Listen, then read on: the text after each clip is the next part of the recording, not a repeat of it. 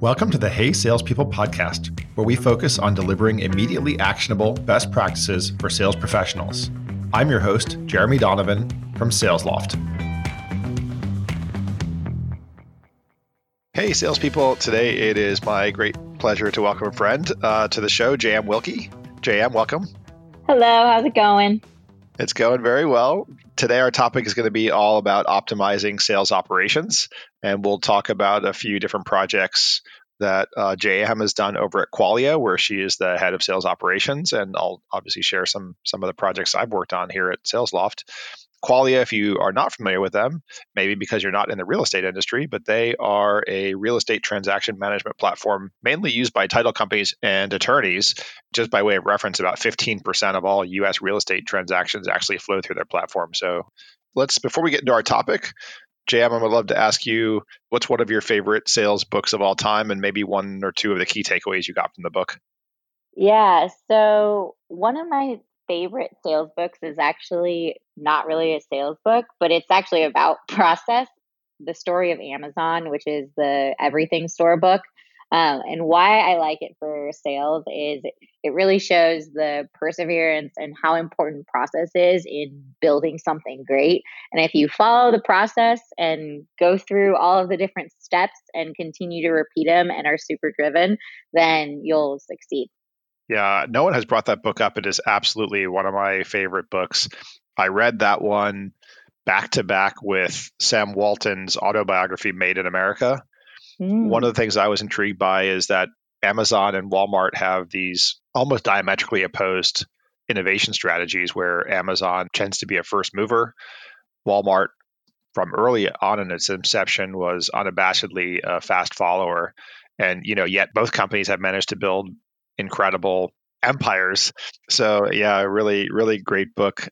Let's transition over to topic for the day, which is all about optimizing sales operations. And JM and I were chatting just before we started to figure out a couple of projects that we've worked on. And I figured, JM, we'll start with one of yours, which is revamping your enterprise sales team. So share a little bit about what the impetus was for that, and then we can get a deep dive into kind of how you went about it and what others who want to do the same thing might need to do in the process.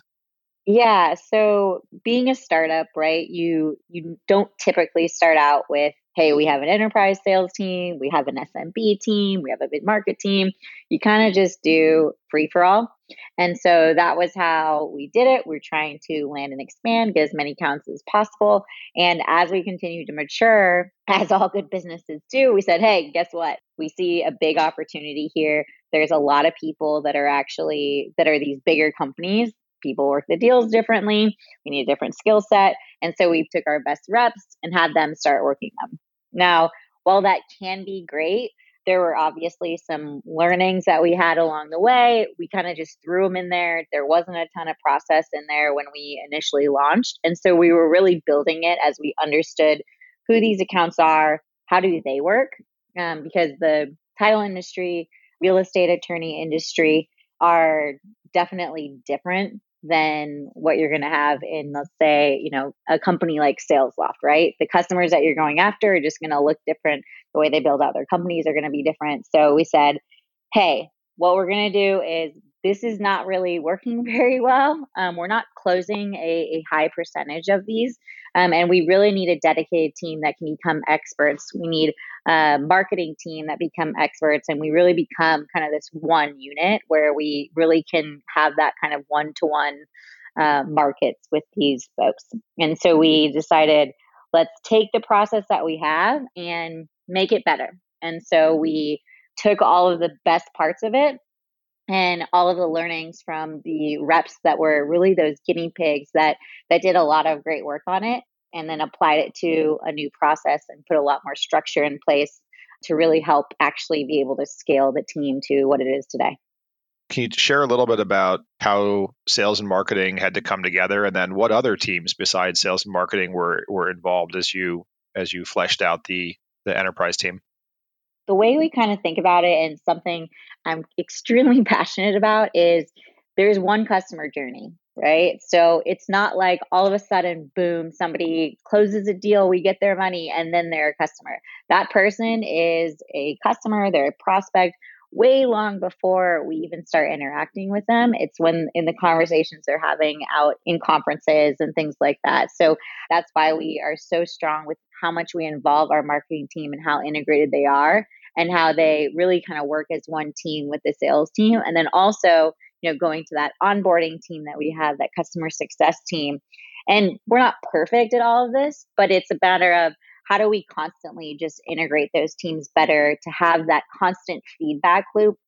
And then also with the product teams, right? So it's really an entire company wide directive, right? Where we're just trying to continue to work better, give more feedback, make the improvements, get it to marketing, get them to send it out, and then the sales team trained and all of that kind of stuff. So it's really just that constant loop back and forth and back and forth.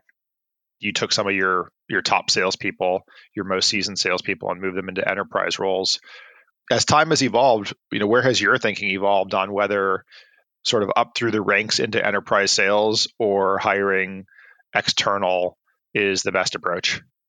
I think it depends, really. We still have some of those reps that were amazing at being our top reps. And then we moved them over into some of these enterprise deals, and they're still successful. But overall, I think you do need that skill set of working these deals. My husband, I know, went into outside enterprise sales and was previously in an inside sales role. And so just watching even him too, the transition and how different and the procurement and all of the different ways that you need to talk to people and all of the different people you need to talk to, it really is a skill set that it's easier to find somebody that has more of that experience when you have less time to kind of train.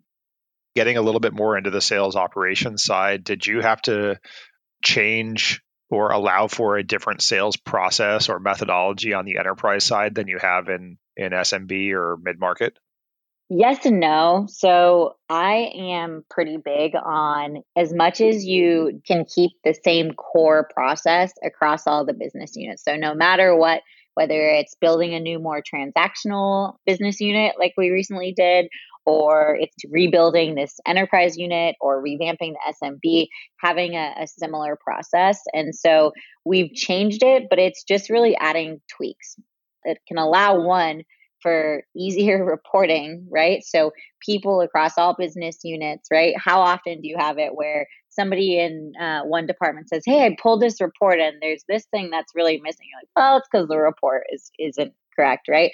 And it makes it really confusing when you have 5 business units that are all pulling something in a different way. So the more that we can keep things like that consistent and the process as consistent as possible, the better. Now, they do have obviously different stages and things like that based on the actual sales process. But overall, it's pretty similar at the core. And then just adding those couple little bells and whistles that relate especially to the enterprise and then making the tweaks as we go along, right? And as we continue to learn more about it from these outside hires and things like that. When you're working a project like you're revamping the enterprise team, what are the project management approaches that you turn to? How formal do you get in project management? I am not the biggest fan of getting super formal. I don't have any of those, fancy certifications and things. I don't even know if it's good to be saying this about it, but in terms of thinking of how to best manage the projects, right? So there's obviously things like Asana, which are super helpful, and those standard project management tools, Slack obviously being a big piece to it. But for me too, it's about those daily and weekly check-ins, which to me are even more valuable than having kind of you obviously have your core project list, which is extremely important on that, Asana or things like that. And then having those weekly check-ins to really truly progress the projects along with the help of other people too. I'd also love to ask you if you had, or maybe a recent experience where you were trying to optimize performance. Yeah, so there's a few different things that I think we've recently done to look at. So we have a rep efficiency calculator that we look at the last 90 days. So how are they doing on email reply rates? How many accounts are they touching? What's the connect rate? How many meetings are they booking on their calendar? Do they have more meetings booked in the future? Right. So kind of looking at Does their velocity in the past kind of mirror what's that in the future? Activities overall, pipeline generated, just kind of those standard things. But I think one of the ones that we've recently really started diving into is where we looked at all of the different reps, saw, what are the commonalities in the high performers, the low performers. So not only taking that rep efficiency data, but also taking various analysis that we did from there and what are they exactly saying on their demos. So looking at who has the highest conversion rates of set to one, and then saying, all right, so these reps have the best conversion rate here. Now, what do their demos sound like, right? Why are they converting more of their demos in a shorter amount of time? And so what we were able to do was say, we have all of these different things that they're saying. This is when they're saying them in the demo. This is how they're talking about these certain things.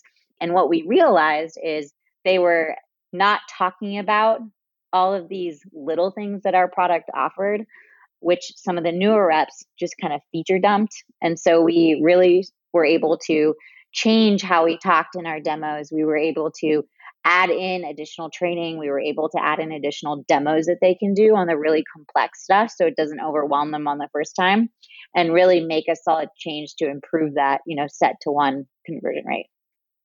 So what you say that the less successful reps were more feature dumping and the more successful ones would identify, like, here's the one use case that particularly matters to the prospect. And I'm just going to walk them through essentially the story of how Qualia can help them solve that particular pain. Yeah. So sort of, they'll still say some of these other, smaller things that we offer, but they won't talk about it for, let's say on average, some people were talking about some things that, aren't super important for 2 minutes because people get excited about it. So you want to talk about it, but it really confuses people when you have, like you said, those bigger things that people actually, matter, and what really changes the business and what makes people want to switch. It just reminded me of this keynote that Danny Meyer gave at a SalesLoft conference a few years ago. He relays this cheese plate story where when he first opened one of his restaurants, they trained all the waiters and waitresses to describe all the cheeses that were on the cheese plate, and they were very proud of their fancy cheeses.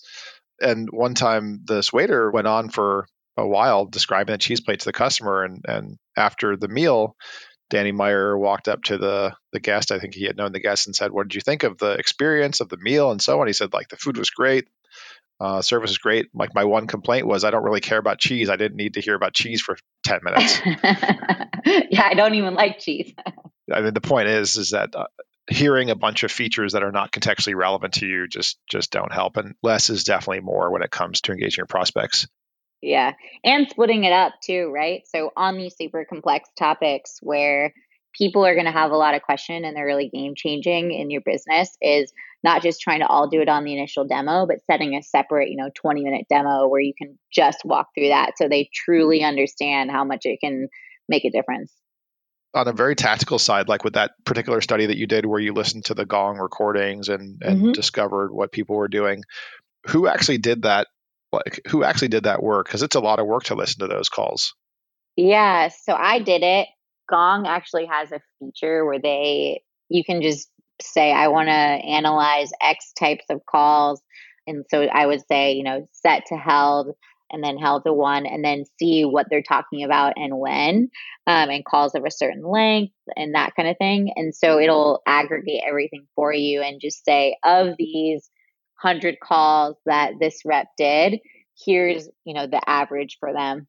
And then you can pull the analysis in different ways. So you're not just looking at just the one and making an assumption, but you can look at it there. Then I would go and kind of listen in on some of the calls and say, all right, so yeah, that does back it up. That is when they said it. These are examples of the calls. It is super time consuming, but super worth it and super effective.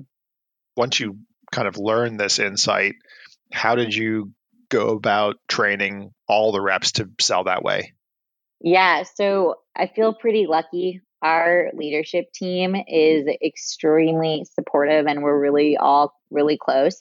And so what I did was I had been talking to them about it, kind of getting their buy-in individually, getting buy-in, as a team, getting their feedback too on things, sending them examples. And so that I think was a really important part. So when we were ready to kind of roll it out and send it to them, set a meeting with them, and they were able to say, all right, so let's make XYZ tweak. This is super helpful. And then they rolled it out in a few different trainings for the team. Then obviously we can see and kind of back it up by looking, at the data after a month's time and seeing how that does influence it. But I just honestly feel lucky because I do have a really supportive team that just takes the reins on a lot of that. Was that the first line managers, or was that your sales enablement team, or some combination? The first line managers do take the reins on that, and our VP as well is very supportive on all of that too. So he'll kick it off, and then the frontline managers will really give it some life. Yeah, I mean, not to be missed, you just hit at two critical points about change management and optimizing anything, especially sales process. One is engage people early, right? Is if you had sort of done this project and then dropped it on the managers all wrapped up in a nice bow, the amateur me, I guess, would have thought that was the best way to do things. But I learned the hard way earlier in my career that you're way better bringing people onto the bus as advisors early, so that they are a part of creating the solution. So I think that's incredibly important sort of optimization tip one. And then the other thing that's embedded in, what you said was another lesson I learned, but it wasn't the hard way, because we had known this when I was working at Gartner, that all success and failure in sales rides really on the backs of the first line sales managers. Mm-hmm. And if they buy in to something and they believe, it will happen. If they don't buy in and if they don't believe, then they will intentionally or unintentionally torpedo every effort to change things that they must believe. And obviously the change that you're pressing must be in their benefit as well. Yeah, I mean, that's our job, is to help them to help their teams and help their teams to sell more, right? We're not just here for the reps, we're here for the managers too, as an equal part of our job. If people want to learn more about Qualia or get in touch with you, what are the best ways to do that? Yeah, so feel free to shoot me an email. My email is really difficult. It's just jm@qualia, QUALIA.com. Feel free to reach out anytime. Would love to chat. Hey Salespeople is a production made in partnership with Frequency Media. I'm your host, Jeremy Donovan. Paige McCauley is our producer. Peter Lopinto is our editor. The podcast is available on Apple Podcasts, Spotify, and wherever else podcasts are found. Thanks for listening to the Hey Salespeople podcast.